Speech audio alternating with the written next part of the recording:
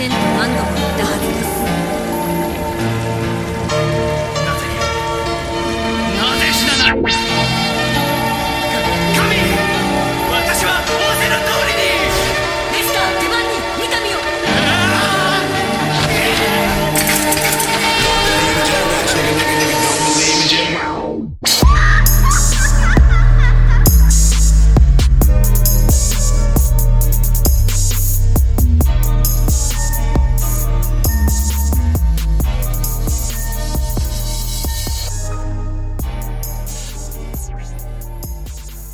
Hello, everyone, and welcome to the Filthy Table Talk. Ooh. I'm your host, Jada Pinkett, pre-Big Chop. Is it the pink table, the red table, the I don't know, rainbow but table? I don't know what color it is, but it's filthy. Okay. Oh, it's a mess. It's a messy table. So I got with me my two guals, Juju and Dolce. How y'all doing? I am wonderful, feeling so positive, feeling great. My son, Wheel of Fortune, Magician, birth cards are really like at the top, at the prime that they could be at. It's amazing. Feeling good, feeling strong, feeling healthy. No coughs, no sneezes. You know, we're still here doing our thing. And we're all living in Florida. Like, by the grace of God. Yes. Yeah, disclaimer to everyone listening. We are all Floridian girls, a.k.a. the global epicenter of COVID-19 at the moment. A.k.a. the third ring of hell.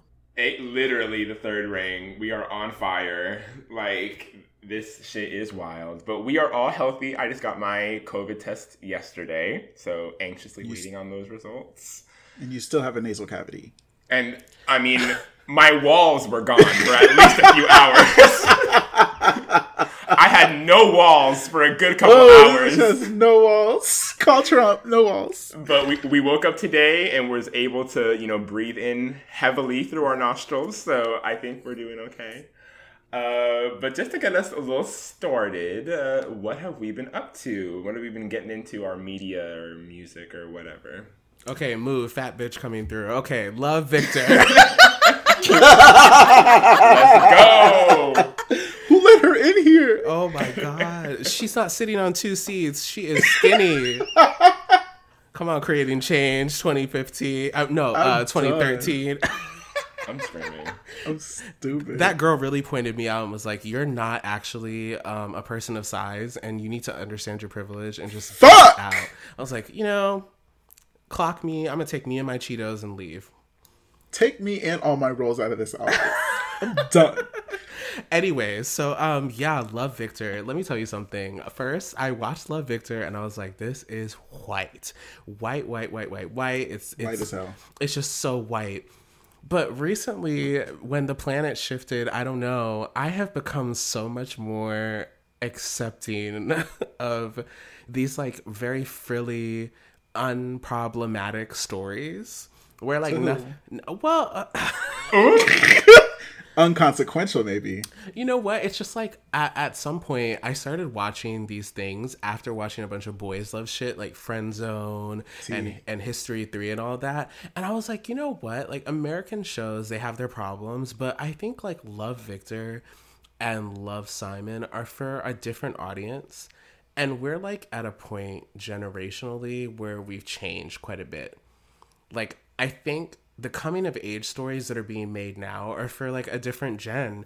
And yeah, I'm fine with the films. Like, older people above age 22, I feel like have Call Me By Your Name, terrible. We have, what are the other ones? There's a few queer stories, but like... Brokeback Mountain, maybe? Yeah, you have like all that where things are really serious. But I feel like Love Victor and Love Simon have impacted me to feel really good about like that annoyingly frilly and fun romanticized monogamous bullshit. I love Cancer Season. Like, I love Cancer Season. She's really discounting the impact of the stores. Meanwhile, Cancer Season is right here looking at you. I love Cancer Season. That's just she said love is in the air, and I don't know what it is. It was such a wonderful story. Like, a wonderful story. especially love Simon. I loved it because I love me a girl who can come back from the dead. And Hannah from 13 Reasons Why, she's in it, and I'm stan. You're so annoying. I don't know what that actress's name is. I just know that she has an Australian accent and that her name is Hannah in my head. That's all I got. Love Simon was definitely a good movie, right? That was the movie one. And then Love Victor is the show. Yes. Yeah, so I've seen Love Simon, and I thought it was good. I just thought that it was enough for me to get the gist, and just even seeing that the show was called Love Victor, like the same kind of thing, I was like, I don't think I need to see this, but maybe since you're giving it such high praise, I might have to stream. Yeah. I mean, you're going to be annoyed because, the opening scene, Caputo, it has a Puerto Rican flag in the room, but then I find out halfway through the season that the family's Colombian, and I almost shit. Oh, no! No me digas. That is insane. Like, that's wild to me. Y'all couldn't get a fucking Colombian flag? That's crazy. Not even the same colors. I would have accepted Cuban maybe, because y'all we kind of got the same shape going on. Yeah, I would have accepted Captain America maybe, but not Colombia, honey. Colombia, oh no. Yeah, and his first crush was white as hell. But you know what? Of course, everybody wants. Okay, and of course he wasted a black woman's time. Don't spoil it. Yes, whatever. There are some things that happen, and I get it. It is so likely he really did choose the girl he really would have never ended up with too. I have so many issues. But you're right. It's nice to see a faggot story or a gay story. A gay story, a coming of age story that's not on HBO or something. It's cute for that. Yeah, it's like it's less heavy. It still has heavy themes, but it's less heavy than like a Euphoria, which has just been like, my God, like that will take you through a roller coaster of emotions. And I mean, it makes you so tense to watch the show. But with Love Victor, there are tense moments, but it's still a like 16, 17-year-old coming of age kind of hallmarky, but still it doesn't remove all of the good parts, all the things that still need to be discussed. It's just not as heavy, and I like that about that film. Mm-hmm. I mean, show. I think that's accurate. But I like Simon so much better than Victor. I'm telling y'all now, I love Simon. You know what? He's the only like white main character that when I watched it, I wasn't annoyed that he was even on the damn screen. Because as I started like listening to him, I was like, oh yeah, like okay, so he has a liberal ass mom. Jennifer Garner really did that in that film too. She did. No, she absolutely did. She definitely did. So I stand that more than I stand Love Victor, but Love Victor is so cute. I can't be mad. I mean, the main character Victor is adorable until he starts talking and doing anything on screen. Suddenly, I'm like, ugh, okay. Ooh. But like the actual actor is super cute, and you're right. Like it's actually very like it's trying to be a lighthearted show despite the themes that are really important. Mm-hmm. You know, and that was it for me. Yeah. Okay. For me, Gra, mostly I've been just working, and trying to stay productive. Therapy's good. Life is good. Also, eating right. You know what I'm saying? So it needs to be done. Okay. Listening to, Miss fucking Summer Walker coming back with her little, EP. Yes. I've been meaning to ask you about it. I've been meaning to ask you, like, what your thoughts are, if you wanted to share maybe a couple of those. I have thoughts. I'm still chewing on them, but I will say I enjoyed it. I'm not enjoying it as much as the album. Mm-hmm. But at the same time, I like this direction. I think this is cute, and Summer is just talented as fuck. So I'm glad that like she hasn't lost steam, because I think a lot of people were expecting her to be like this one hit or one album wonder, and then she just like kept going. Yeah. So I'm hoping it just keeps it on. And other than that, I've just been trying to like relax and not really pay too much attention to social media, not pay too much attention to the news, despite how difficult that is, and just like enjoy my little life right now. Okay, cute. Finding your center, keeping yourself balanced. Yes. We stand. Yes. For me, I mean, I have practically been doing the same, honestly. But I've been just reinvesting in like my home. Like I want it to feel as homey as possible since like I don't know how much longer this quarantine is going to like last. So I'm really like just investing in like feng shuiing my place around, like moving things. Like if I needed something for comfort that I didn't want to invest in because I was just like either lazy or didn't want to spend the money, I'm like doing that now because I'm like I have to be here. Getting plants, that's a big thing. Cute. I've really been into I think her name is Michaela Cole or Coel. She was I on love that show. Chewing Gum. I May Destroy You. Oh, I love that show. like wow. Every episode has got me like mouth agape, ridiculous. I just watched the last episode, the latest episode last night, and that was really good. It's really good. Other than that, I just recently accepted the fact that I may or may not, the verdict is still out, but I may or may not be a Blink, aka a Blackpink stan, who's this K-pop girl group.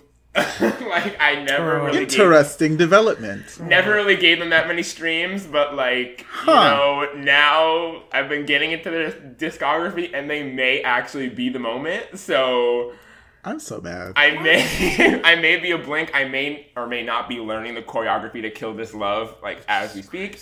But that's pretty much what's new with me.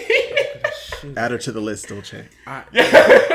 The long list. You're back on the list because, oh my God, Caputo, why? Why? With that said, just so no one's, unclear, I do not have a problem with a lot of K-pop songs. K-pop industry, all of us here kind of have issues with it, but... Okay, look, it's just boring to me in some ways. But Miss A isn't boring. Who? Wait, what? Rewind. Miss A. Who's that? Exactly, you don't know. Yeah, so I don't know her. Okay. That's a group, bro. I still stand by the fact that their music, because I actually tweeted this like maybe 2 or 3 weeks ago, that their music is formulaic. And they always release the same song, which I got dragged for on Twitter by the Blinks, rightfully so. Gag order. And I still kind of think that way. And then I also think a lot about like how it's so framed off of American music and more so just like Black American music, because they rap a lot and it's like just very like, ain't nobody talking like this in Korea. Like ain't nobody talking about Hennessy in Korea. So like, how did it end up on your song? But if we're talking about the music and the choreo, it's there. The thing is, a lot of Koreans that I'm aware of, because I do like, I have a history of light investment in Korean culture and media. Like from what I can tell, a lot of Koreans are super talented. A lot of Koreans are aware of the value, like I'm talking like the capitalistic value of American, specifically like Black American and, colored music and culture. The problem and the difference and the issue is often the lack of like respect for the actual people. And Koreans like take our shit and take what comes out of our spaces and just do it so well. But like, it's so hard to celebrate alongside each other when there's often so little kind of like real conversation between the individuals and like the people. I feel that's the same. Where we get lost. I feel the same way about when people are talking about like Hong Kong street fashion. They're like, this beats out Americans any day, and I'm like, literally, they're wearing the same thing that Black Americans be wearing. Like, shut up! And like, just like people, like, just like it's like. Are not like fashions that I have never seen before. They're just repackaged on like Chinese like bodies. So it's the same discourse. It's like very just like they're repackaging it in their own way, which is they're there's making a video we need to not a video. There's an episode we need to do on this. Yes, because I could talk about Chinese street fashion for you. Just a quick synopsis: the girls in Shanghai, just specifically Shanghai. The girls in street fashion there take a lot of their inspiration from like 90s Givenchy and 90s Versace. Like all of their fashion is very specific to like a baggy shirt or like a combo of like Chinese traditional garment meets streetwear. or like street fashions or whatever, like if you put together like a chisong or like one of the it's almost like a kimono, if you will. I just can't remember the name, but if you put that together with like some of the longer pant American stylings with like an athletic shoe, that's usually what you're going to see on the street. And they're really just taking it from the girls who did that in the 90s, like Aaliyah or Mary J. Blige or any rapper of the 90s, and they're just kind of refashioning it. So I'm not mad at them for doing that because a lot of them look fucking good. Like, Asian people are beautiful, undoubtedly. Period. And I'm not going to deny that. Like, they're slaying, but we also can't remove the situation and act like as if we haven't already seen this done by Black people about 30 years ago. It really is 30 years ago. Like, they love the 90s fashion. Even Blackpink has a song where she's like, I'm a 90s baby, pump up the jams. And I'm like, girl, you were born in 1998 in South Korea. Like, girl, like, what jams are you pumping up? Like, I want to know. They might have just gotten them over there, you might have just gotten them yesterday. Like, that makes sense. I mean, the gag, too, is there's a whole discussion going on about the fact that, like, Korean culture and Asian cultures often exclude or marginalize or sort of depict Black and brown people in really negative and sort of fucking shady lights in a lot of their media, despite taking from them and taking from us. And it's gotten so weird that there's even like a subculture of Korean media on YouTube where like Korean people purposely upload videos of themselves like judging and like rating Black people, Black women, and Black culture and Black videos and stuff. And there's like a whole like it's getting weird. It's weird. It's like, getting weird. It's gone to a point where they're like some of them, not all, but some of them are even mining angry like basically mining for Black rage in order to get clicks. So they want to purposely put these videos of either, you know, ignorant or under educated Korean or Asian people talking about or talking through Blackness or Black media, you know, from their perspective, and like getting the clicks, getting the engagement, getting the comments. And it's like weird. So well, mind you, it's kind of like egalitarian in a way, because what they're doing is they're almost essentializing influencer culture from the West and molding it into what they have in the East, because they already had like a culture. And I'm not trying to generalize Asian people or Eastern Asians at all, but I'm just saying that it is a toxic culture. Their fan culture, their celebrity culture, that whole entire social system. Too. Yeah, that social system, those contracts are very, very demeaning and destructive to a lot of K-pop fans. Yeah. So really what they're doing is they're just putting on another layer with like the James Charleses or the Jeffree Stars of the world that do kind of the same thing. So I can't really blame them as much. And also, just to like throw this out here, I know we can have a conversation on it, but I've actually been reading a few things recently thanks to quarantine. And one thing I was thinking about is, what is it like to be a part of what is the word? A relatively homogenous society, monoracial. Yes, monoracial society where literally everyone next to you looks like you, has the same culture, the same places that they're pulling from, and there's a social reverence to it because you are that society that has that culture. Because your nationalism is your history. Yeah. So their xenophobia, in a sense, is not actually the same kind of xenophobia that I feel like the West has, where the West doesn't really have a culture of its own that it hasn't appropriated from someone else to make a quote-unquote culture. So what is it like to be a part of like a Japan or like a Korea? Because as a Black person, like I don't feel like I have that. Yeah. Or at least, I guess I could say I kind of have that in like a West Indian sense, but what is that like for African Americans in a sense where they can't do that Pan-African thing, but they also kind of have had their culture subjugated and, of course, as you know, appropriated by white people in order to create this thing that we're in, but it's not specifically theirs. Like, you can go back to Japan and be like, anime is exclusively, that's a Japanese thing. But for African Americans, like hip hop kind of can be traced back to you, but a lot of times white people would be like, well, everybody does hip hop. Everyone does this. Mm-hmm. Here's the thing. Hip hop. I'm sorry for bringing it up. No, because that's what we're here for. So we should have these important conversations, right? Hip hop and anime are actually very similar because they're both exports.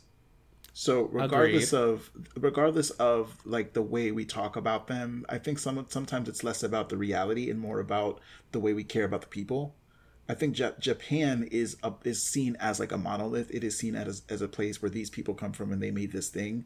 And like you said, the conditions of that are not based on a difference in race and class like they are here. Like race and class here are tied more closely together, I think, than they are over there for obvious reasons. So there's a lot to say about the idea that Black art forms and Black culture can be pushed up and then leveraged as a game piece or as, capital to prop up America without actually making Black people any richer or any happier or any better off.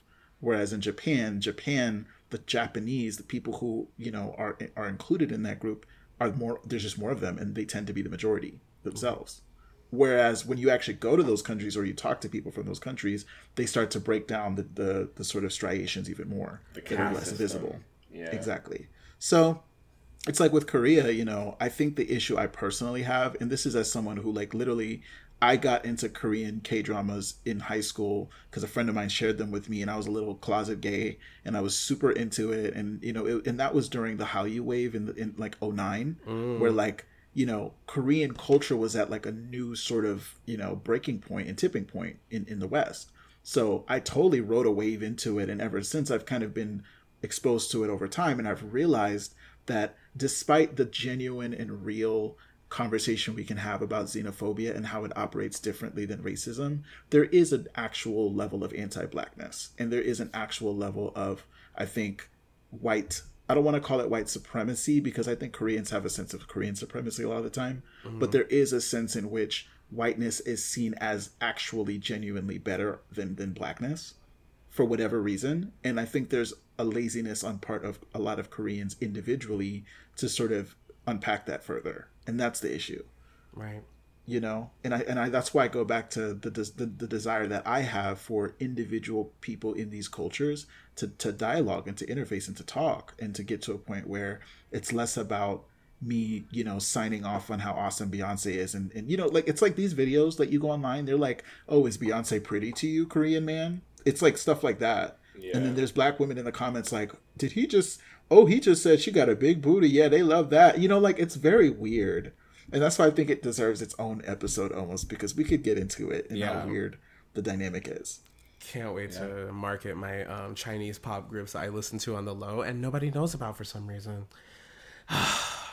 And just one last thing. A lot of this problem comes from the fact that Black people and Asian people don't always have or haven't always found, for whatever reason, whoever's fault it is, great ways of getting together and talking and getting on the same page about the way race operates for them. Bitch, I know. and a lot of it is because of class, because it's also the immigrant problem. A lot of Black immigrants don't necessarily interface with Black Americans either. So there's more to that there. Yeah. Sorry, Caputo. Check us next week for our episode on Koreans. Problematic girls, chat. Blackpink like, in your area. Oh, God. Please check out Sistar and, before Girls' Generation got fucked over, Girls' Generation. R.I.P. Kara, Miss A, fucking Miss Brown Eyed Girls with the Abracadabra. Like, there's music. And it's, I think, unfair to say that just because they want to be very successful and they're good at being successful, that, like, all their music is, like, less valuable or cheapened by that. I don't think that that's fair, because all music is like that now. Yeah. On some level. Stan. Well, anyways, moving right along to our main course dish. Like I said, I am your host, Jada Pinkett, pre-Big Chop, and this is the Filthy Table Talk. I have, Willow with us right here, Miss Juju. And then Grandma Chung over here. Grandma Chung! we have all three generations. Willow Smith knows Banks. But essentially, we are going to be talking about the latest episode of the Red Table Talk, which has been spewed all over social media, Twitter, what have you, Facebook, everywhere. Hashtag entanglement. So, just to give a little synopsis of what has happened. August Alsina, who honestly, like, I have not heard of in, I couldn't even tell you how long. Like, he was popping for a little bit. He had that song with Nicki, No Love. Mm-hmm. That was a good one. But he hasn't really made any, like, music like that, like, in a minute. At least to my knowledge. Oh, me looking this up right now, he just came out with an album last week. Look at that.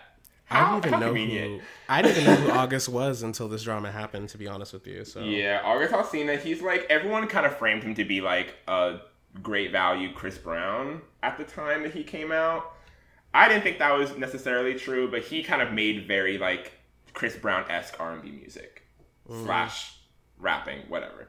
So he is an artist, musical artist, who came public with a claim that he and Jada Pinkett Smith had a relationship of some kind, hinting that it was a sexual relationship. I don't think he actually said that, but like he was mainly hinting that they had sex. It had happened during her marriage to Will Smith, her current husband.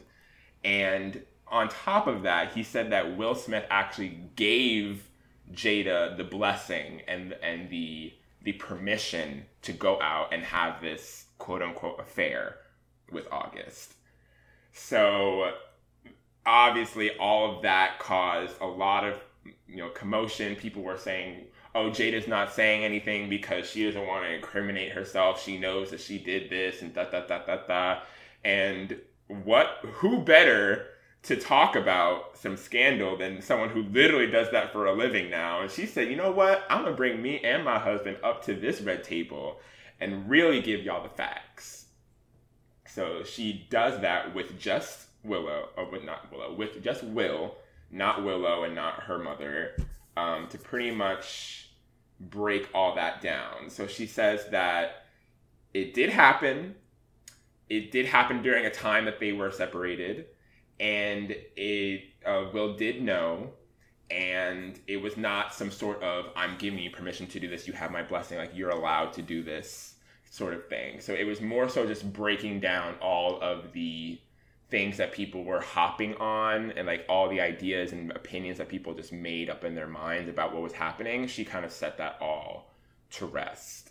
So I have brought y'all to the filthy table to discuss the filthy table to discuss pretty much that conversation that they had, and along with that we can get into a bigger conversation about relationships and marriages and kind of the things that they break down. So I guess just to start off, what were y'all's like initial thoughts after y'all watched the episode? I watched it listened to it on the way to picking up this fucking dog in Fort Myers. And, it's funny because I went into it thinking, it's just going to be Jada doing whatever Jada does. Like, she's going to create these explicatives on like the spirituality of relationships and like go into it and do all that. Yeah. But to be honest, she actually really didn't do that. Like, legitimately, she just kind of came in and was like, honestly, the world has taken over my story. It's turned into memes. I can't sleep. The girls are just, coming after me. So she decided to take her own wig off and show you that she too uses Head and Shoulders. And she decided that she was going to, address it. I was fine with it. She didn't say anything crazy to me other than when she evolved into the Avatar state and all the other reincarnations came behind her, and she replaced relationship with entanglement. Now that was epic. That was forevermore. Powerful. No one ever uses the word relationship anymore, by the way. Yeah. We don't do that. Yeah, she did exactly what Aang did. She said, fuck the Avatar state. I'm going to get rid of all of it. I'm not going to connect all of my chakra together. I'm never going to use it. She actually said, honestly, we said relationship until the Fire Nation attacked. And then everything changed. and everything changed. But I believe entanglements can save the world. Insert music. Book Book one.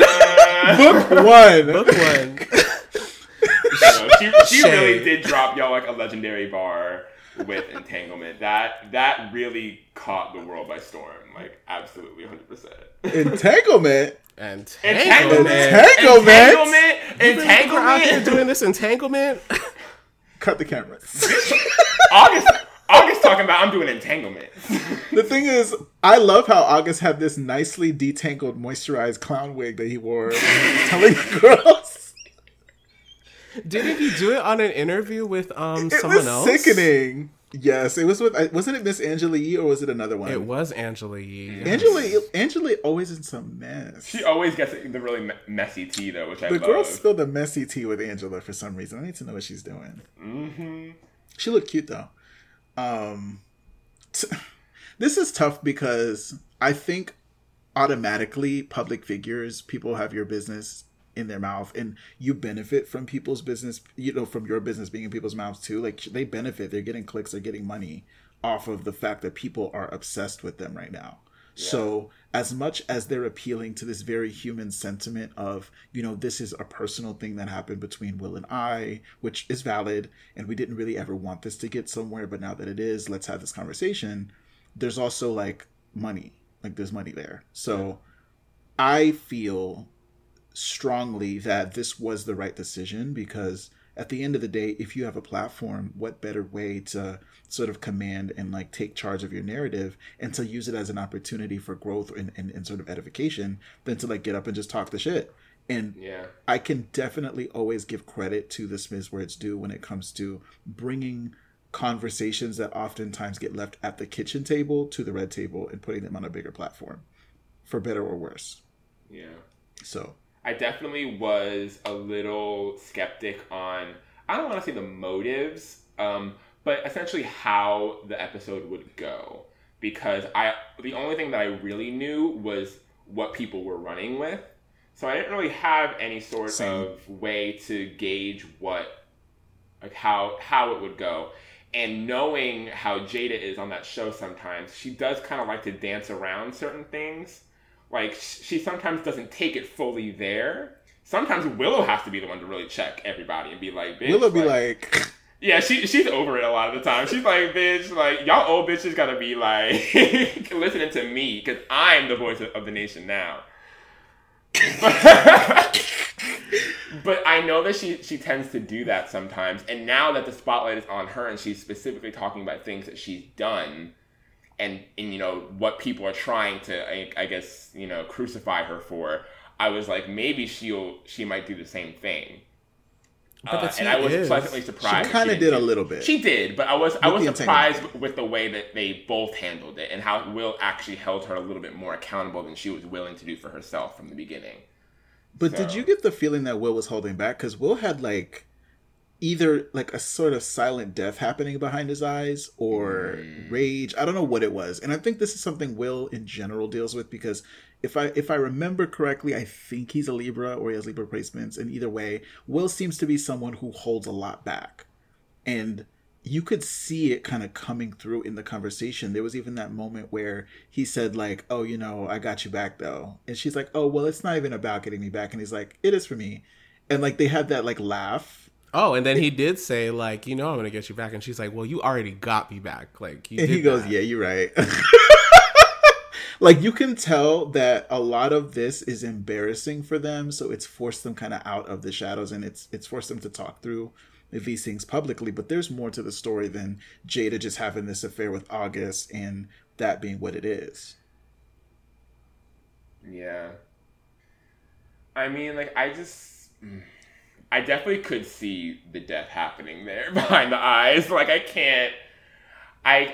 I don't really know what exactly was happening. I thought that it was going to be a lot more, a much more deadly death than it was just from the stills. When I was seeing, everyone was like, you see this man, he's hurt, he's dying. from what he was actually saying, it didn't seem like it was that, but like his face was definitely giving a different story. What I it will was a say, lot of projection on him, for sure. Yeah. What I will say is that there were multiple times during the episode where Will said, okay, you just have to say exactly what happened. Yeah. He would literally stop the conversation and be like, okay, so what you're going to do now is literally say, without any big words or like without dancing around the subject, you're going to say what happened. And that's it. Even when she said entanglement, he was like, she said entanglement one too many times, and he was like, girl, what the fuck is an entanglement? Like, just say relationship. Like, what the fuck is an entanglement? And that's why I kind of like, I give Will a little bit more credit, because I think people just made it seem, and again, this is from beforehand where I didn't really know too much about what was going to happen. People were making it seem like he was kind of just sitting there, like, just learning all this new information about his wife, like, and he's so destroyed, and like, how can another man have his wife in a sexual manner? And like, you know how fucking how people are, where they're like, they are part of you, they're your property or whatever. However, you're gonna look at it, and if another man like taints your property, like, even when it comes to like looking in the past, people are very like, I can't even imagine like my wife having like relations with anyone before me, or like, it's just like people can just get very weird about how they feel about their spouse or their girlfriend or whatever. So I think that people were giving Will a lot less credit than he was due, because he also is someone that is very in tune with himself and his relationship. I don't think Jada is the only one that has that level of like maybe emotional intelligence. Like, Will is also up there with her, mainly because they're married and they've probably worked on a lot of shit together, like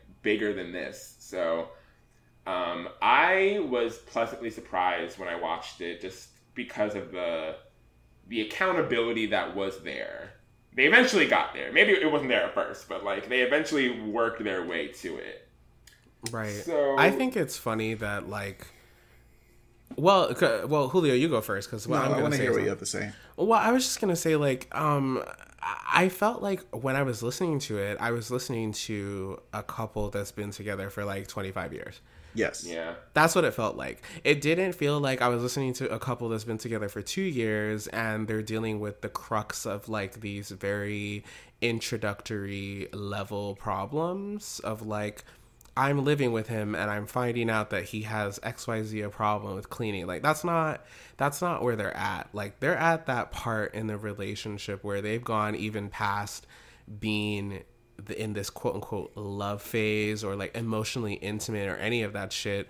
I feel like they're at the point of like, we are just two people and I kind of like you. You still kind of like me. We watch shit together. I like hanging out with you. We've shared a lot of things. We have kids together. Like, we are attached. Like, we are attached. Yeah. And breaking up or, you know, cutting things is not like these fucking cake memes right now. Like, it's not that easy. You can't cut through the middle and it's like an easy separate. There are a lot of entanglements happening. Happening in this Today's relationship. word brought to you by the letter E. Entanglements. Oh my God, sponsored by PBS. Yes, like, you know, there's so many tangles to it. You can't unravel this as easily as people think. And the discourse online, funny enough, has been just very, to me, and I'm not trying to be volatile in any way, but it's just been very juvenile overall. I don't think people are understanding that you're looking at a couple that's been together for 25 years and have already had these discussions, but now they're bringing them from behind closed doors. I feel like, and I think like both of you can understand this the most, like colored parents, specifically like Black parents, are not interested about talking about what goes on behind closed doors out in public. Like, the first thing you learn is don't go and tell my sisters my business, or don't go to church and talk about what's happening at home. Yep. So there's a lot more to this than just sitting around acting like as if, you know, Will is like having these issues with his wife and it's just him. There are more layers to this than just that. And people are not thinking beyond themselves or beyond like what they think a relationship should look like nowadays. That was just what I wanted to say. We ain't talking about no people that are together that are dating for a year or 2 years. Like, these are people that they are grown, they have multiple kids, and they have been married for like a very long time. So They were also relatively young when they married. They're both pretty, and that's one thing we're forgetting here too. And I think it's something we need to talk about. Like, Will and Jada are both powerful, beautiful, privileged Black celebrities who are in this relationship, and they've been positioned as this like power couple. And there's a lot that goes into sort of people's sort of, I think, expectations for how relationships turn out. I think the average person really believes that two people who are hot are always going to make sense together as long as other things or other conditions are right, And people leave out mental health. People leave out, trauma and compatibility and relationship skills and attachment styles and love languages. yeah. They leave out what happens too when you grow into a relationship with someone and then the thing that you thought was what held you together isn't there anymore or has transformed, and it's become your kids or it's become your career or even your relationships, the position your relationship has taken outside of the context of the actual relationship, like them. So what I appreciate about this is that it's a really great opportunity to talk through what happens in reality when people's relationships persist beyond like you said, the cute little phase is like 2 and 3 years. That's cute. That's like, people think that's like a long time, and it's not. Right. You're in these people's lives for 25 years and you have kids together, and one of you has kids from a previous marriage and the other of you, lost, significant, friends and loved ones who they might have ended up with if they had still been here. There's a lot that goes into that, and we don't know everything. Yeah. So There's a whole, we don't really know anything about, anyone's relationship. I think people have an idea of what a relationship is supposed to be and the acceptable things you are allowed to do when you are in a relationship, and they pretty much run with that. There's no context when people are judging other people's relationships. It's just, well, this is how it's supposed to be, so if you're not really doing that, then, we have the right to judge it. And that kind of gets into, what I have next for us to kind of talk about is what are these limits that people put on relationships and marriages. I think a lot of what people's issues with, or what people have been kind of talking about is are you allowed to have these sort of arrangements in a marriage? Even if it was a situation where Will did say, hey, you can go sleep with someone if you want, or do whatever, is that acceptable? Are you able to have these sorts of understandings in a relationship or in a marriage? Are you able to do that if you break up or separate? What are y'all's opinions on that? Yes, because nobody is going to have an opinion, just like what Jada said. Nobody can allow what goes on in my relationship. Whatever I say, it's what I say it is. Me and that other person, or me and those other quote unquote people. I don't think that a person can, walk into something like a relationship and know exactly what's going to happen from beginning to end. It is all for chance, and most of your decisions really are about what you personally, you yourself do. You can't sit in a relationship and act as if being monogamous is the only way to have a relationship, or on the flip side, being polyamorous, as if monogamous people can't do that. The parameters are based on what you personally need at that present moment and what you are going to grow into later, which is what we discussed earlier with their relationship so far. They've probably gone through many phases that we won't know because they probably don't want to discuss it, and they don't have to. But they probably gone through phases of well, maybe I should go here or go do this, or even the rumors in the early 2000s when people thought that the Smiths were swingers. That was a thing back in the early, I want to say around 2008, 2009. Yeah. So for me personally, just based on the whole limitation thing, I think the limit does exist, but the limit is based on your own definition. It is not, to me, it should not be a social limit. My opinion is that a marriage has become a lot of things for a lot of people, and so there is no real definition of it. I think that one thing we need to do though is be careful. And you didn't do this, Dolce, so I'm not responding to you. I have this thought before. Oh, yeah. But I think what's happening is that like people do this thing where they'll see something like this and then they'll say, oh, that's why we need to have relationships look like this, or that's why relationships that look like this don't work, because we really need to be doing this. I think you touched it right on the head, where it's about the individuals and their contract, their conversation, their respect for each other. Because this could have happened even if Will Smith and Jada had a third or a fourth partner. The same thing could have happened. The same things could have happened. Because they had this family together, but Jada genuinely said she was not happy. And Will said, I'm trying to make you happy and I can't figure it out because you don't even seem to know how to do it. So that is more about, I think, Jada's relationship with herself than it is even her relationship with Will in a lot of ways. And one of the things that I loved that they talked about was this idea and this, I believe, truth that you have to actually know how to make yourself happy before you even expect anyone to do anything for you. Any relationship. Absolutely. I think that was like a good thing that they touched upon, was like Will is saying, I didn't say, hey, August, like you can come and like have sex with my wife. Will said on the show that I gave you the permission to go and like find out how you're going to make yourself happy. Because like we are already, and they didn't really get into like what exactly was causing them to get to a point where they were maybe going to get divorced. It seemed like they were very adamant on saying that much, at least, that they were like very close to breaking it off for real. But at least Will did say that I realized you weren't happy, and I realized because of that, like our marriage was not a happy marriage. And I was giving you the ability to find out why that was and how are you going to change that. Because if I can't make you happy, then like you have to figure that out for yourself. And I thought that was really, one, very mature and like very, again, like emotionally intelligent. There aren't a lot of people, well, I don't want to say that's kind of projecting, but like I think that a lot of people are not willing to like give that to their partner.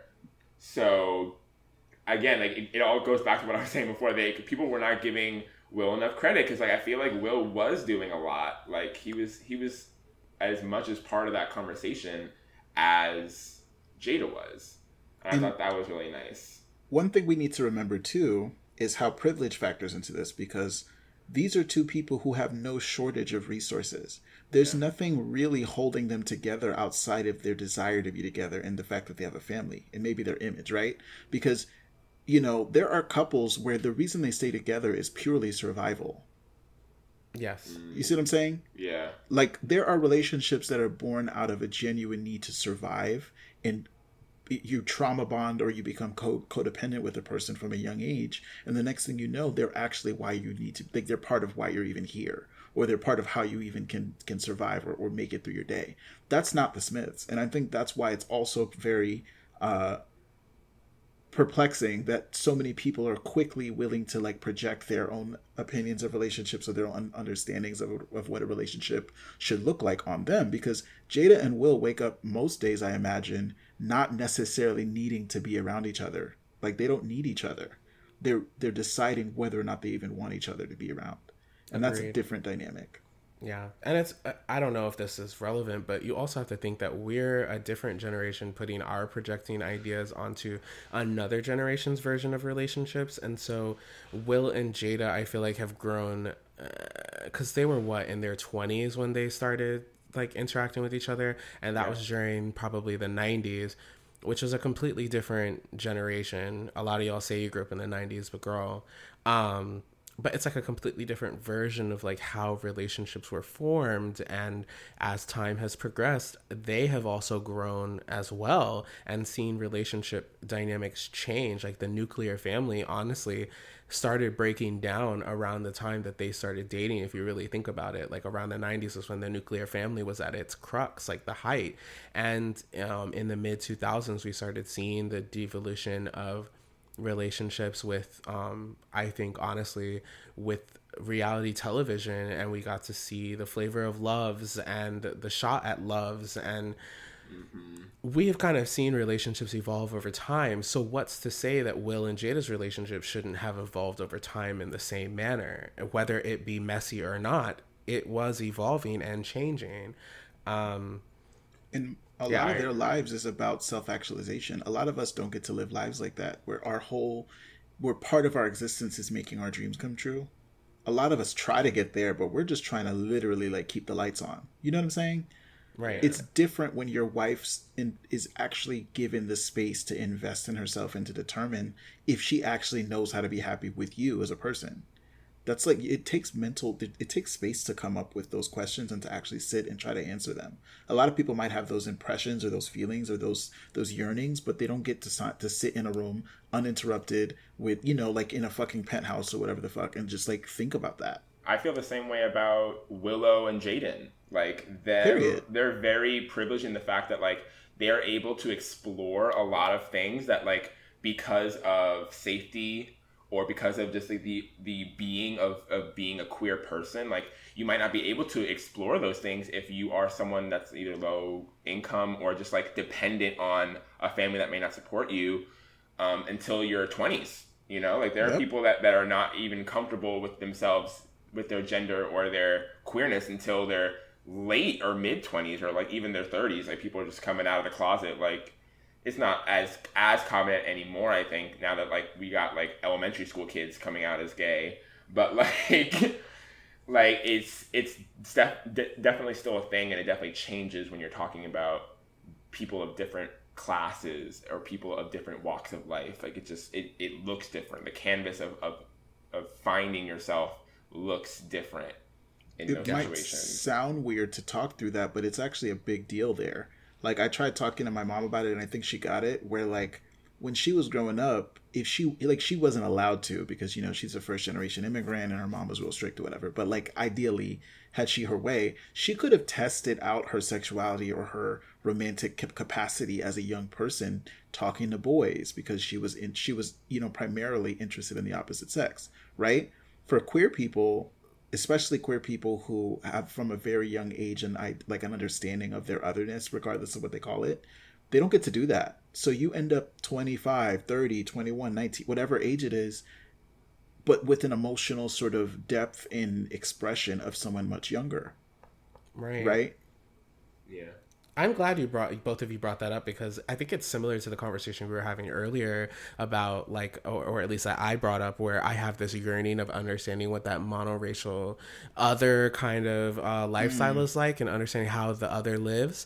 It's the same with kind of the Smiths, especially with Willow and Jaden, because they're growing up as Black kids outside the sphere of Blackness to me in some ways. I don't know if that makes sense, but they have grown up in this privileged state that is almost like Blackness is the sphere that is in front of them. They can access it when they feel like, when they go to their culture, and they have their right to access it because they are Black people, but they're able to almost shut it off and turn it on when they feel like, because in a sense they have the monetary privileges and the social privileges too, because, you know, these are people who are out in the middle of nowhere living in very nice mansions. They can detach themselves from a lot of issues if they feel like it. They don't have to interact in the same ways that, quote unquote, you know, regular people, normal people interact with the world, because we can't really turn it off. It's happening outside our door. You know, urbane, the term of urbane and the term of like suburban, those things have completely switched around as time has progressed. So what's to say, you know, that they interact with Blackness in the same way? They don't. Like, no kid is able, I don't know a kid that could do what Jaden and Willow have done publicly in the same ways that, like, I grew up. Like, I could never dream. And that's not to say they haven't had Black experiences. Obviously, you're not saying that, but I want to clarify. Oh, yeah, no. Like, Willow Smith has talked about how, like, out of the kids, like, she has like kinkier hair texture, and she always used to wonder why, like, mommy's hair is like this and Jaden's hair is like that or whatever, but I have like this hair. You know, there are certain subversive but very, very key elements of growing up in the Black experience. And even if you're not the person with type 4 hair, but like being in a place where your hair and your family's hair are different, you know, those type of phenotypical things, they do cause us stress.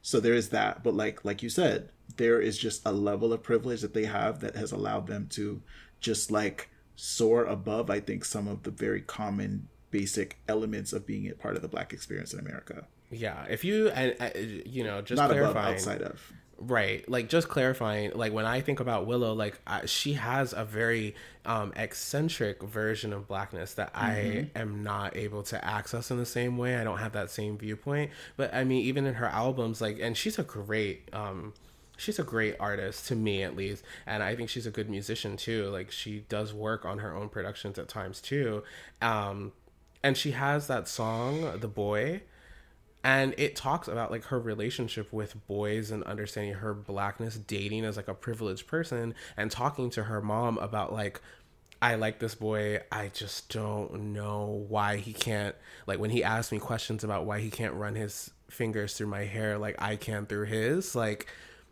I think it's really like amazing what they're able to achieve in their privileged state, if that makes sense. So yeah, I mean, it does show that regardless of privilege, you can't really take blackness away, because blackness is always playing its part, right? For whatever reason, you know, even if it's just in seeing that you are not like everyone else. That's Right. a very sort of fundamental thing that you experience. So like when we think about that, because like I know we have to get back to this outline, and I'm sorry, Caputo. I'm like taking over. I shouldn't, but it, No, like, but this is all super relevant. Like they, Yeah. like, even both Jada and Will, like they like experience their relationship as two black people. So like this is all super relevant. It's just that they do have different lives. They have different lives, and like the majority of the people that are coming for them, like they just represent different things. So it's totally relevant. That is such tea. They experience this relationship of theirs, this very expansive, relatively different, but also at the same relatable, like, long-term relationship as black people. So no matter how far they've gotten from our black experience, it's really easy for like a couple niggas on Twitter, and I do not say that pejoratively, I'm like saying that in like a fun way, like a couple of us niggas on Twitter to just drag them right back down, like, bitch, ooh, you know what I'm saying? And it's like cis heterosexual men talking shit about Will and saying he's not alpha enough, and it's queer people talking about their monogamy. There's so much that goes into it, right? And they don't get to escape that just because they're privileged and they're, expanded and they've gotten to conferences and seminars and shit. Like, there's still two niggas in Hollywood. yes. So that's You're part of it. voguing into the idea of like polyamory and the expansiveness of a relationship. And I find it interesting now that we're bringing it up that we talk about like cis heteronormative people talking about relationships versus like queer people talking about relationships.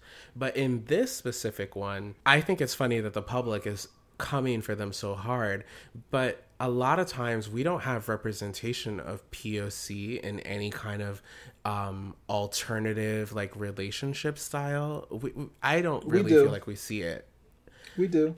The problem is that it's not officiated. It's not institutionalized. We see all types of niggas with 84 girlfriends and 84 baby mamas that they all still sleep with and still fuck with. The Kardashians are a great example of this. Like, we see this stuff happening, but we haven't propelled it and institutionalized it and formalized it. And so what happens is like Will Smith and Jada are kind of being attached. I don't want to say that they are, because they haven't actually officially said they're polyamorous, but they're being attached to this in a way that's breaking new ground, maybe, in the sense that like an officially married, truly together couple may or may not have had other partners in their relationship or other.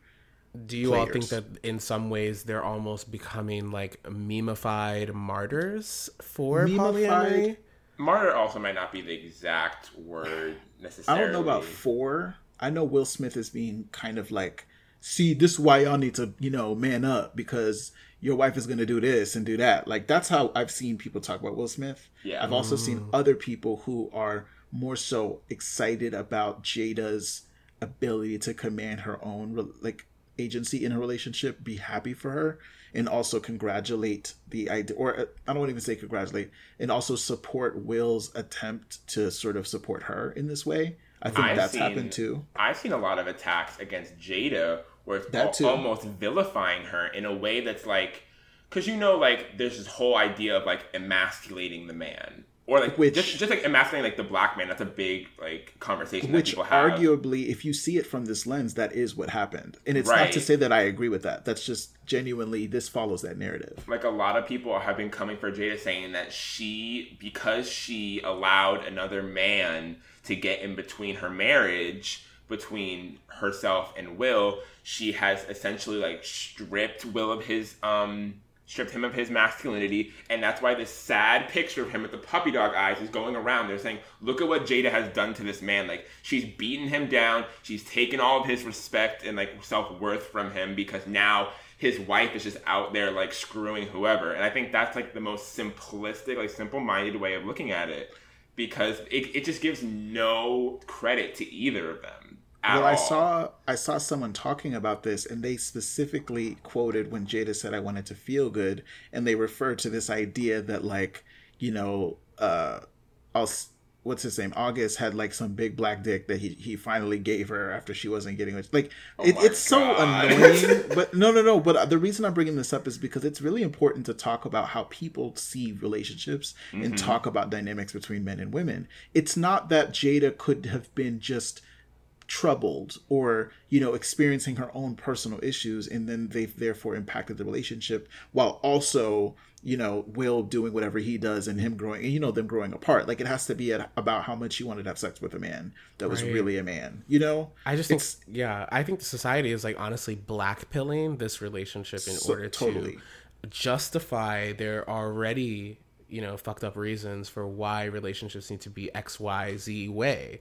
For them specifically. So there's a lot of projecting going on towards them. I also think that in some weird way, the stigma of like being a free person and still being like a sexual being while also still being married is still scary for people, even people within our own gen who are like, who've been exposed to the idea of open relationships already. But our exposure has not ever really, to me, I'm not projecting to anyone else, I'm just saying for me, and I'm not trying to be volatile, but it has been, to me, seen as a problem, because in most open relationship cases, like you know, for the audience, if you didn't know, I am a faggot and I have to deal with the gays all day, all the time.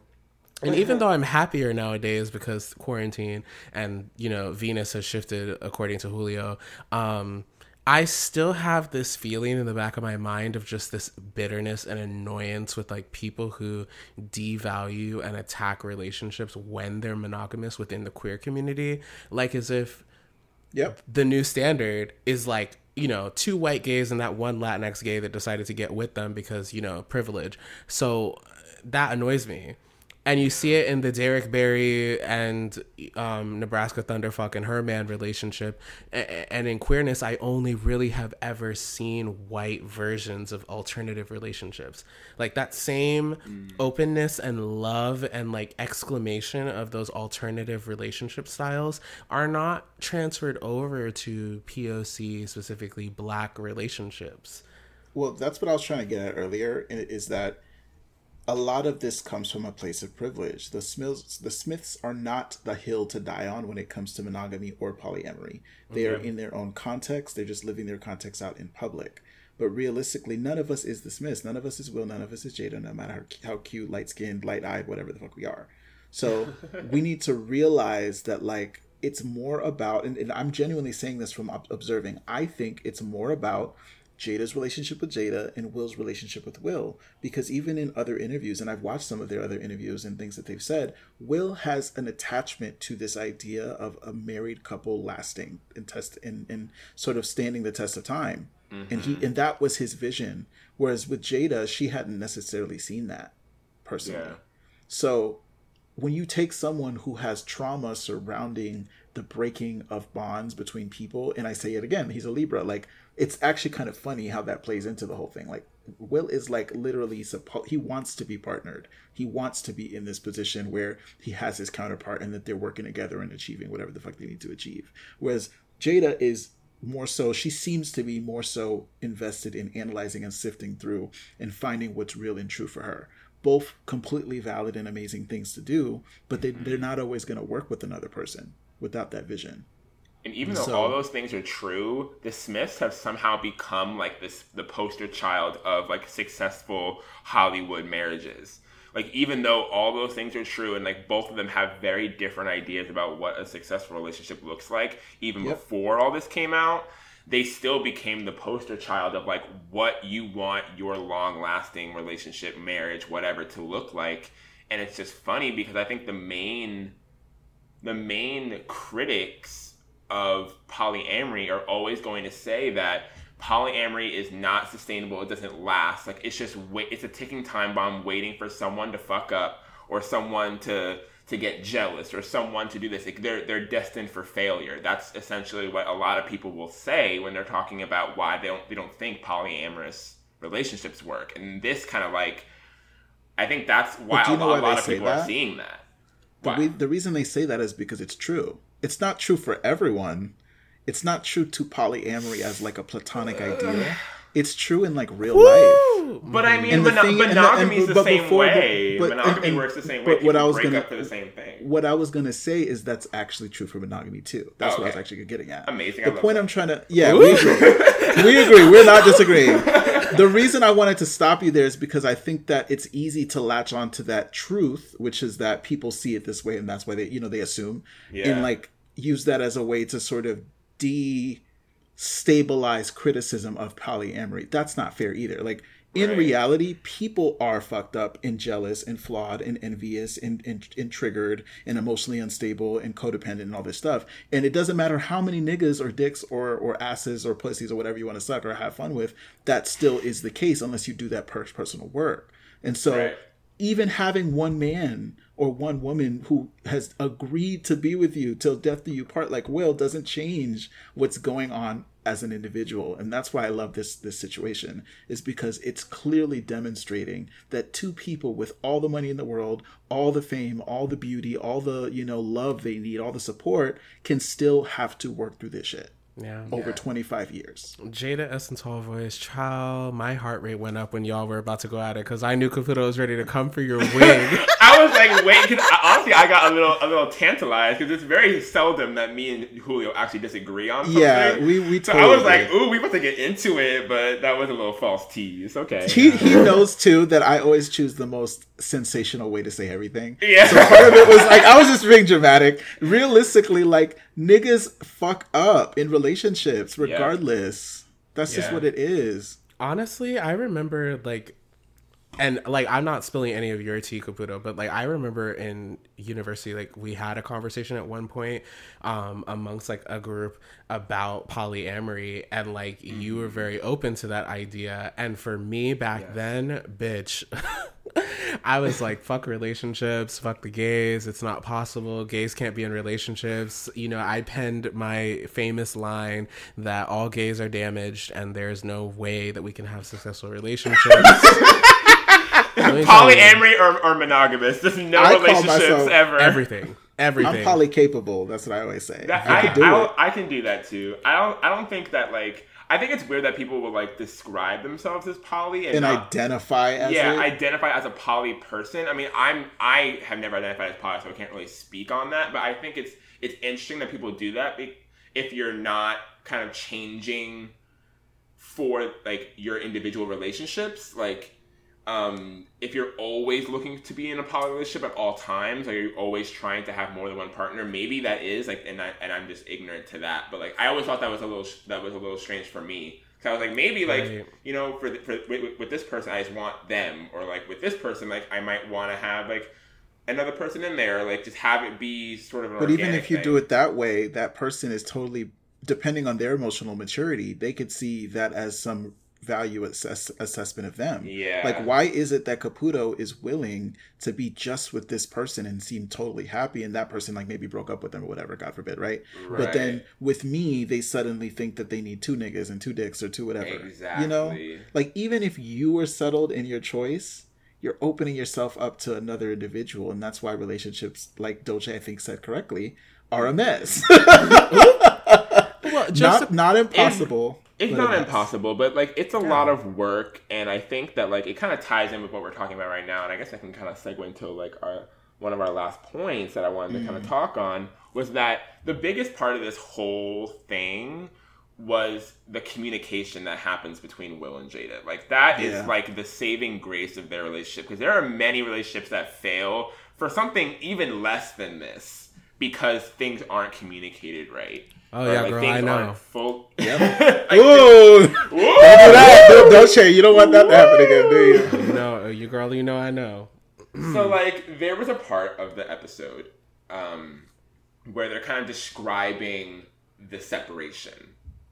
And Will says, and I quote, "I really felt like at one point we could have been over." They were talking about how bad their relationship got, like their marriage was very rocky, they were having issues here, there, and there. And Will says, "I really felt like we can be over." And Jada follows up with that and says, "No, we definitely were over. Like, we were over." And they pretty much glossed over it. Like, Will didn't say anything to kind of counteract it. And I thought it was kind of interesting because, like, the whole point of this was that she had this entanglement during a separation. Like, there was a mutually agreed upon separation where they had time to kind of do their own thing. But in the moment, they really couldn't even define what that was. Did y'all have any thoughts on that? It shows their different priorities. It goes back to Will wanting to be in a partnership. Yeah. Will was holding on to Jada because he built so much with her and he wasn't willing to let that go for nothing. Right. And even in that separation, it was more him allowing her to decide what she wanted than it was him deciding it was over. You see what I'm saying? Jada was like, "Let me go for a little bit. Let me dip, girl. Like, I'll see you in a couple months." Like, what I think is smart on Will's behalf, and I don't know how it happened, so I don't want to speak too, authoritatively on this. But what I think is often prudent of all of us when we're in situations like this is if you love someone, genuinely let them go, because the good ones always come back. That's the reality. Right. Friendships, love, everything. I think not to go back, but I was just going to say before I start, and it ties into this, is that if anybody wants to read a book, it's a book a former friend gave me. That book. The Ethical Slut 3rd edition. Honestly, the book goes off. Like, I've actually been reading it recently, and it talks about the idea that in a relationship, whether it's 1, 2, 3, 40, New York gays, there is always going to be a person who is about introspection, and usually the majority is going to be about what does the other person want. Mm-hmm. And there's always this idea of what does the other person want, when everyone in the relationship kind of needs to be thinking about what do I need? Yes. And how do I satisfy myself before we look at I need to tell that person directions of how to satisfy me. Yes. So I think that this book really helps a lot with understanding that Will and Jada are Will is thinking about Jada and Jada's thinking about Jada. And part of that too, I've heard them talk about their relationship before. They've acknowledged that part of Will's desire to appease and to make Jada feel better and feel good about herself or whatever bullshit, and to give her the world, is to fulfill his own dream, which is to have that picture perfect marriage in their house and all this stuff. Fucking even the hate house Libras. It's true though. They've even said it. She even said, like, the house that we live in is the house you wanted to live in. It's like their vision for their life, as much as it's about Will telling himself and telling the world that Jada is the person he's shining his loving light on, is also about Will getting the reflection back. Mm-hmm. And there's a transaction there, and I think Jada is determining whether or not she wanted to actually pay it up. Because I don't think Jada worships Will the way a lot of people do. Yeah, I don't think. But that's also like a big thing. Yeah, exactly. I don't think she should either. Not to say she should, but there's a lot of people in the comments like, "Oh, Will, if she don't want you, come right over here." Mm-hmm. Will is a real person who has a big image, just like Jada. Jada's this beautiful woman who is a real complicated person, and they are actually in each other's relationships with each other, not with this like projection of them that people have created. And these niggas in the comments, like, not to step over anybody right now, but I just want to say it. These niggas in the comments, like, y'all don't even know the difference between what polyamory is or an open relationship or monogamy. A lot of them are like jumping over each other, trying to figure out what is what. And if you all don't understand what you're watching or listening to, just from an academic viewpoint, maybe you should go read about it. And there are plenty of books. The Guide to Sex and Love, The Ethical Slut. There's plenty of material out there to understand these relationships. And maybe before you make these judgments or you make that comment, maybe we should kind of examine ourselves and what we believe relationships work out on versus what others do. Because honestly, this is not even like a poly, like, this is not a poly relationship. Like, they pretty much were saying, like, this is, like, our marriage is not open. Like, this was just an arrangement that had happened. It was a transaction. again, like Jada using every word in the book to say, to not have to say I was in a relationship with August. But like, it's that perception of the relationship being it's the poly perception that of what it created is. the problem. If she said what like it really was, people would run with it even more than they really are right now. Mm-hmm. She was kind of giving herself a little bit of grace there. I think she deserves grace. I think she knew she was going to get eaten up because she already was.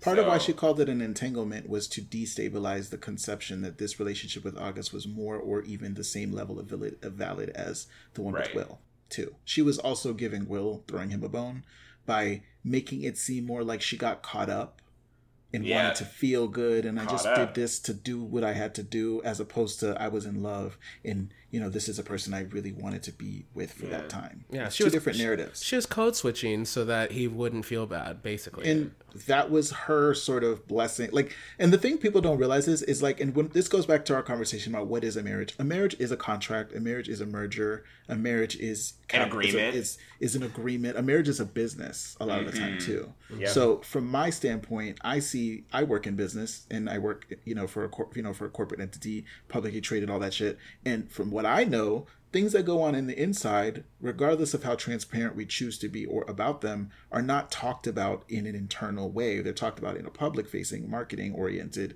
sales, brand-oriented way. So Will and Jada have a brand, and they're talking about their relationship as the way that they should. So it's not going to ever be, as raw or as real or as honest, whatever, as we really want it to be. And I think we got to just be real about that. Mm-hmm. Yeah. I think Dolce said it best. People should probably look more at themselves than look at this relationship, because at the end of the day, they're the ones that are in a successful multi-year marriage, and y'all are sitting on your keyboards and talking about what they think it should be. And successful is a word that should be more personal than it is public. Exactly. Like, in reality, Will and Jada's marriage is a success for, I think, a lot of people, because realistically, a lot of people's marriages had 2, 3, 4 baby mamas, 2, 3, 4, boyfriends, girlfriends that happened, and they just brushed it under the rug. The fact that they can talk about it and it's a fact, and then they can just move forward from there, to me is successful. But I think that a lot of people don't see it that way. Yeah. And that's personal. I just, like, when I think about it, honestly, it's the way, what I was saying earlier was that, like, and I didn't really finish because I just didn't want to go there, but honestly, I'll just go there. Do it. Go there, girl.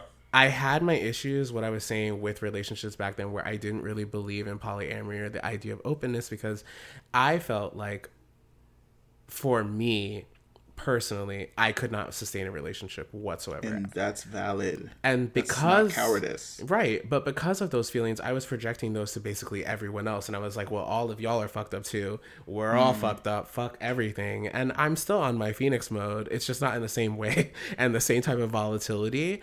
But, and even if those people were in front of me right now, like, obviously I would apologize to them and be like, I'm not trying to invalidate any relationships, because all relationships in a way are valid, whether it does have its issues or not. Relationships are valid when you have these people together. The last thing I wanted to say was that my idea of relationships has changed so much, to the point where nowadays I'm like, okay, well, if I'm in one, I'm in one. If I'm not, I'm not. I don't need this idea of, like, quote unquote, the entanglement. Like, I don't need all of that. Like, to be honest with you, I just kind of want to do the whole self-satisfaction part first, then maybe look at other people when they're, on my level, because it's really about other people living up to what I'm doing right now. Can we pull that thread a little bit? Just slightly. There is something to be said about one of the markers for a successful relationship being time spent together. Hold on, let me get my wig glue. Give me a second. Okay, wait, because I gotta put these down. I know this lace is gonna come right up. Get that got to be, girl. Just get it on there. I want to remind the audience that a relationship is not successful for having spent 5, 10, 25, 2 years together. That's not success. Success is what you've gained as an individual and what you were able to communicate to the other person, how vulnerable you were, what you built together, etc. So from my standpoint, it's actually healthier to say to yourself, maybe for me, 1 at a time is better. Maybe for me, 2 or 3 at a time makes more sense. But it's not about deciding what relationships last longer. It's what relationships actually make the most sense. And I think if Dolce, you as an individual know that you have the capacity to love 100% another person, and you just might not be able to focus on another. That's what monogamy, in my opinion, would mean for me. That's how I see it. Is like, how much can I really give? Not because love is some finite resource I can only give to one person, but because I know who I am and what I'm trying to do, and what I need to give another person might not really make sense for 3 other people at the same time. Right. That's my biggest fear. Like, not really a fear. It's just kind of like a talking point that I talk over in my head all the time. Like, I don't feel like I'm able to work with more than one person right now. I'm the one person I'm working on right now is me. So since I'm spending time right now, I'll wait until I can take on that capacity. And as I level up and I, get the cash up and I open up more inventory slots. You're actually stupid. You know what I'm talking about. You get more inventory slots, then I can take all on for more my weight. bags. All for my bags. For my bags. Like, to be honest, bags. I'm still Team Dolce on this. Like, y'all can crucify me all you want. The average nigga cannot handle 2-3 niggas. The average girl does not need multiple boyfriends. You need yourself and then maybe a boyfriend. The average person. Now, can lots of other people do this and maybe in some capacity get value out of polyamorous situations? 1,000% sure. I wanted to be in one recently.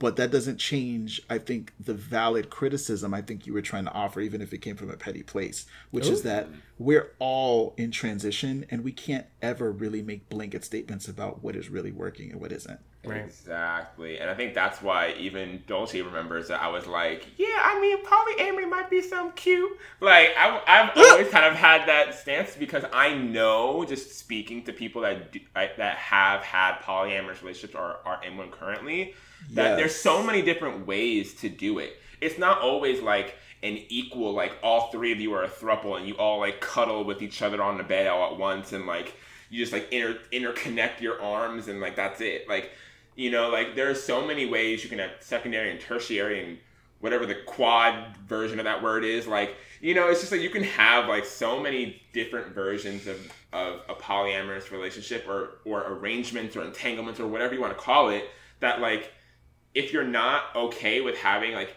2 equal partners or like however like the actual terminology for that is, like there are other ways that you could use that. If you need to get certain aspects of a relationship out of one person, like maybe like 60% versus 40%, or maybe you only want this person for when you want like a big dick, and then like then you go to your partner who's got like a 7-inch. Like, I don't know, like, but that's the thing. That's the beauty of relationships. It's all about you and whoever is in that fucking relationship with you. It's not about and who's consenting. It's exactly who's consenting to the relationship, who has been communicated with, who has signed the consent forms and the form sheets, like those permission slips. The permission slips, like, get it signed by your mama. Like, it's all that. Like, it's not about anyone else. So, like, that's why I've always, even though I've never actually been in a poly relationship myself, I've always been like, you know what? Like, if I want to sprinkle a little bit of sauce, on something, like, maybe it'll happen, maybe it won't, maybe... You trying to make a cosmopolitan?